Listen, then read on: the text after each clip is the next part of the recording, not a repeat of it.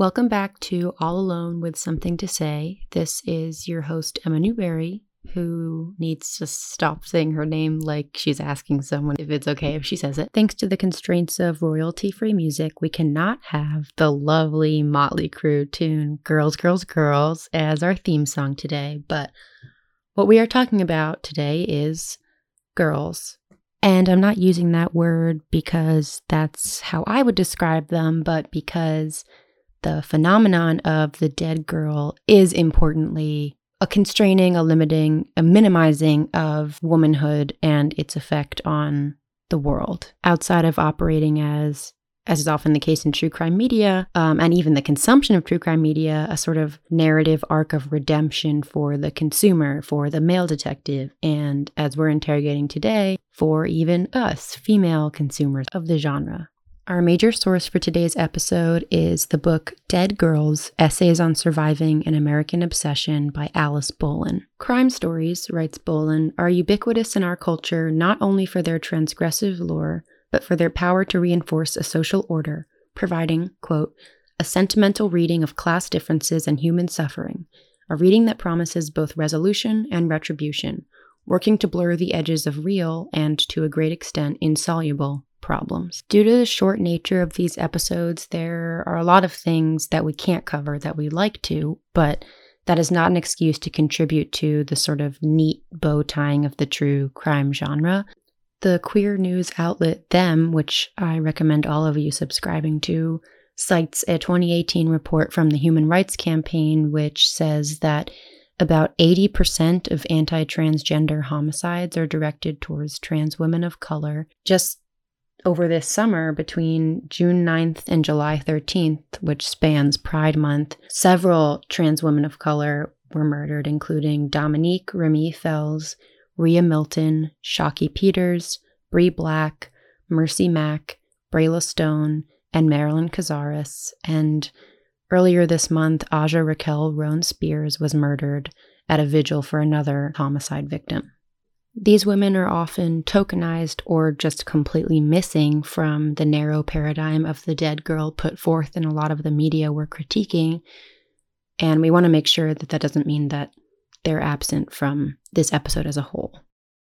In the description bar for this episode on SoundCloud and at the link in our bio on our Instagram page, you can find links to donate and learn more about several organizations, including For the Girls, which raises money to assist with Black trans folks' rent and affirmative surgery, Glitz Incorporated, which is gays and lesbians living in a transgender society, Black and Pink's Boston chapter, the Marsha P. Johnson Institute, the Emergency Release Fund, the Black Trans Femmes in the Arts Collective, the Transgender Law Center, and a regionally specific GoFundMe to help homeless Black trans women in Atlanta. We know that's not enough and it will never be enough, but we wanted to make sure that their names don't go unsaid today and are said every day as we continue to look into this phenomenon. So without further ado, here is episode 2, lovingly titled One Woman Misogynist. First thing we want to talk about is about the #ChallengeAccepted phenomenon that has taken over Instagram over the past week or so. For those of you who don't know, the iteration of #ChallengeAccepted has swept the US and Europe, also known as the #WomenEmpoweringWomen Challenge, which asks women to post a black and white selfie or picture of themselves and nominate other women to do the same. By the middle of last week, the New York Times reports that over 3 million women have used the #ChallengeAccepted hashtag and posted what columnist Taylor Lorenz, in the lukewarm moment of diplomacy, calls striking, if opaque, imagery. The challenge took off, and some would say originated with, efforts to call attention to the murder of 27-year-old Pinar Gultekin in Turkey. She was killed by her former partner, Jamal Metin Avci, because, according to his own testimony, she rejected his advances and appeals to get back together. As Turkish media outlet T24 reports, he said, "I killed her in a moment of anger." The murder was horrifyingly gruesome. Pinar's body ended up in a barrel, partially burned. The Guardian reports that, quote, Turkey was the first country to adopt a 2011 Council of Europe Convention on Gender-Based Violence and Domestic Violence, a groundbreaking legal framework designed to protect victims and effectively prosecute offenders, known as the Istanbul Convention. The black and white photo trend in Turkey was accompanied by the hashtags hashtag the Istanbul Convention lives, as well as Pinar's name and hashtag no to violence against women. One Turkish Twitter user named Arya, with the username, or handle, I guess, at Ari Lendiniz, captioned her photo saying, "Today, our black and white photographs are fighting hand in hand so that they don't fall on the homepages of people we never knew." Basically, the challenge was meant to highlight the number of black and white photos of murdered women in Turkish newspapers. It says, "This could be me. I'm challenging you, world, to not let this be me." As the president of the Mersin Bar Association in Turkey said, "If the Istanbul Convention lives, women live."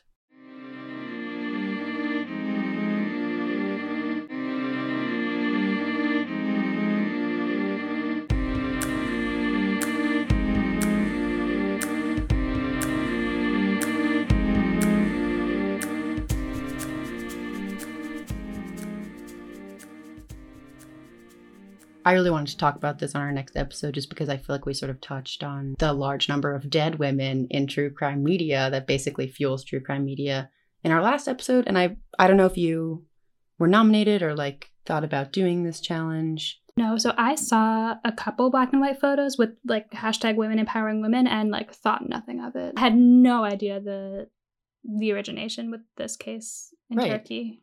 There were a couple, like the columnist I mentioned before, Taylor Lorenz, she had a field day over like the vapidity of posting something like this. And a lot of other people who did end up posting their own photos also were saying like, we need to be doing this for the right reasons, / like this is not a movement. This is not an effective like means of action. So I was nominated by a friend who I really, really look up to and have for a long time and like served as she's gonna like be embarrassed, but served as like a mentor for me in college. And I just like, she was really great. And she sent me a really nice message after posting her own photo, sort of talking about like why she wanted me to feel empowered. And so I did consider doing it. And I did like write, I have like an essay in my notes app, as all women do all the time, of my feelings. And so there is like some element to it that I feel like I was like, oh, okay, this like could be nice. But then when you now look up like Pinar Gultekin on Instagram, it's just like photo after photo after photo of like white women in those like flowy kimono adjacent like things from like Aeropostale, just being like, yay. It reminds me of what happened with the Blackout Tuesday yes, hashtags. Exactly. And like, because people were posting hashtag Black Lives Matter. The ill-fated black square. If you search hashtag Black Lives Matter, it would just, for a while, it was just covered with black squares and no like relevant information. You know, the virtue signaling is what gets highlighted rather than the kind of meat or the meaning of whatever it is you're doing. But I mean, you know what? Like, neither of us did do that particular thing, but like, we're not so separate from those people either. No. Yeah.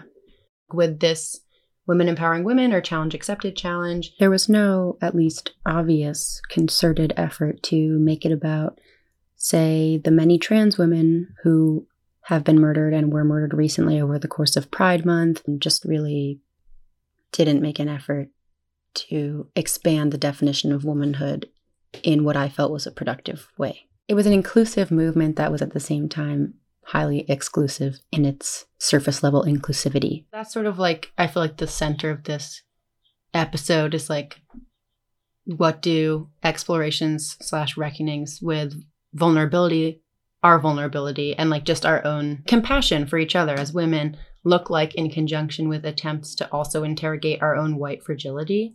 I want to be critical, obviously, and I think we clearly have been, but also just like women's bodies are consumed all the time. Is it the worst thing if someone posts something that is just because they feel good about it? They are, in my head, with this case, two separate things where right, exactly. Women empowering women should be something that you feel like you can do whenever, and it doesn't have to be tied to a particular event. Whereas the kind of original meaning or the original goal of the black and white photos, to me, it's empowering, but like the purpose is not to empower women. And so to me, they're separate, but they're obviously not, because that they've been kind of conflated. Well, that's like why it's so interesting, like the paradigm of the dead girl. It's like, she can't tell you what happened to her. Pinar, for example, like she can't talk about it. She can't explain what happened to her. Right. People were comparing like the origins of Me Too with Tarana Burke. The interesting thing about the challenge accepted phenomenon is that it can only ever be adjacent to the experience, which is unlike, I think, the whole point of Tarana Burke's coining of Me Too was like, no, yeah, me too. Mm-hmm. Like, I'm with you in this experience. And I think with, like, I'm thinking of specific my favorite murders with serial killers when someone survives. And so, like, I think that's the closest you can get to the lived experience of a murder victim. Was the Grim Sleeper, South Central LA serial killer who was active for like decades. They identified a dozen or so victims, but like they think there could be so many more just because that's when it's always insane where they're like, he confessed to 2 murders, but it could be upwards of 2 million. Exactly. And you're like, what is your job and how are you not able to ascertain whether or not that's true? Like, so especially when it's such a wide range. But one woman survived, and so the whole story was like he convinced her to get into his car to get a ride to like where she was going. He attacked her. He dropped her off like on the street that she was going to, which is really f***ed up. And it was like this side street where please her friend consider lived. rating me 5 stars. And so she like had been shot and like got herself to her friend's building. And no one was home. So then she got herself to like the main road to try to flag someone down. And the friend was driving back because they like had been going to go out. She never showed, so she went out anyway and then came back and like saw her. This was like, I find it very empowering. And so like for that, it's like that's the closest you can get to a murder victim's experience. And that's obviously rare, but it's also like, it's interesting because I think it like highlights their survivor and it highlights the humanity of the survivor. A lot of times when they do identify survivors, like it's always like, luckily, Ed Kemper forgot his sandwich at home. And like Barbara, girl from the 70s, was safe. The survival stories do run the gamut of like, she survived and she like managed to survive because of her actions versus like she happened to survive. I'm also interested in like the post. I think we saw the same post that was like, what's happening to women in Turkey? And then like you swipe through and you see statistics and explanations, and it's like, okay, like now I know what's happening to women in Turkey. Like how much more effective, I know in terms of informing people it's more effective than a selfie, but like how much more effective is posting about anything on social media? Especially with predominantly Muslim countries, there is a risk of being like, here's all the horrible things happening to women as a whole in this Muslim country. It's things that need to be, I think, promoted and like messaged carefully, especially when, like we were talking about with the Istanbul Convention. Turkey has been in a long campaign to try to join the EU. Mm-hmm. And the EU's general rule historically has been like, no, you have a crappy human rights record. And that's not to say that like the individual lawmakers who adopted the Istanbul Convention don't believe in it, but the fact that it's not being promoted or implemented at all tells me that that might be a motivating factor for adopting the convention in the first place. Also just the idea that espousing Western values are that there shouldn't be violence against women. The idea that like it is Western to treat women fairly and therefore treating women poorly is for other people, or that women are not treated fairly inherently in non-Western countries. Like it's just inevitably going to be more nuanced than that. There's a really interesting passage in Dead Girls by Alice Bolan about this, where she writes, "One commonality of domestic abusers and mass killers is a sense of grievance, quote, a belief that someone somewhere had wronged them in a way that merited a violent response," as Amanda Taub wrote in the New York Times after the Pulse nightclub shooting. "Violent men's grievances are born out of a conviction of their personal righteousness and innocence. They are never the instigators, they are only righting what has been done to them. This shit-eating innocence is crucial to the fantasy of American masculinity, a bizarre collection of expectations and tropes," this is the best part, quote, "so paralytically infantile," as James Baldwin writes in Freaks and the American Ideal of Manhood, that it is virtually forbidden as an unpatriotic act that the American boy evolve into the complexity of manhood.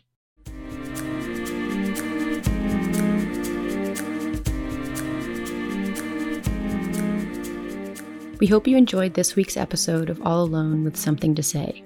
Just as a reminder, the link for donating to the various amazing organizations that we listed earlier in this episode can be found in our Instagram bio on the description page for this episode on SoundCloud and also in our Twitter bio. You can also go to our Instagram to find out more about each of these amazing organizations and the great work that they're doing.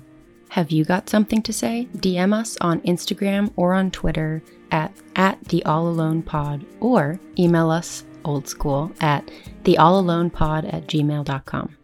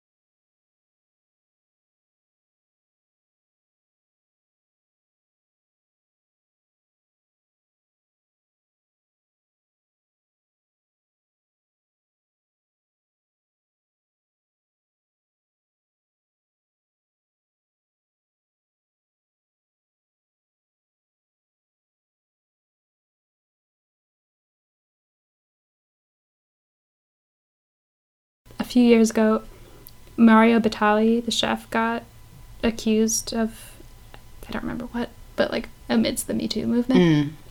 And he published an apology that was, stupid, but it also included a recipe of his for some reason. And there's an article or like a essay by this woman who's like, you know what?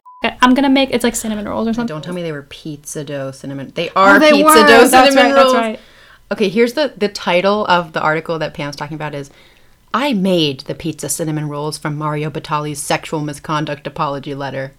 A sentence I'm sure that Geraldine DeRuyter never thought she would say. Mario Batali probably never thought he would, no one thinks come they're up with going to say something that as sentence. Amazing as pizza cinnamon rolls? I guess not, but no one thinks they're going to say anything close to that sentence. I know I'm crude, but like, you picked cinnamon rolls, which are drizzled with like the food semen. Equivalent of semen, Uh-huh. to be like, sorry! Like, it's so bad. What about a nice focaccia bread like that peach one you were talking about? Oh my god. Sorry, I groped you guacamole. On shelves in Trader Joe's, coming soon. That's our ad.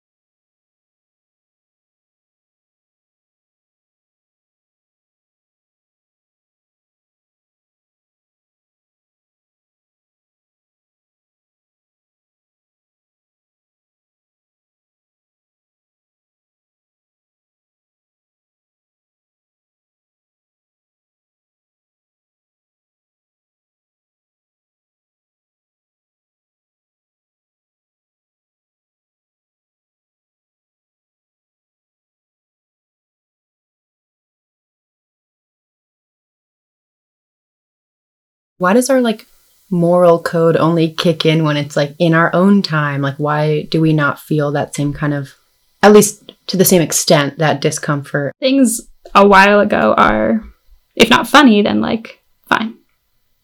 Whereas recent things are not. I think like that's true.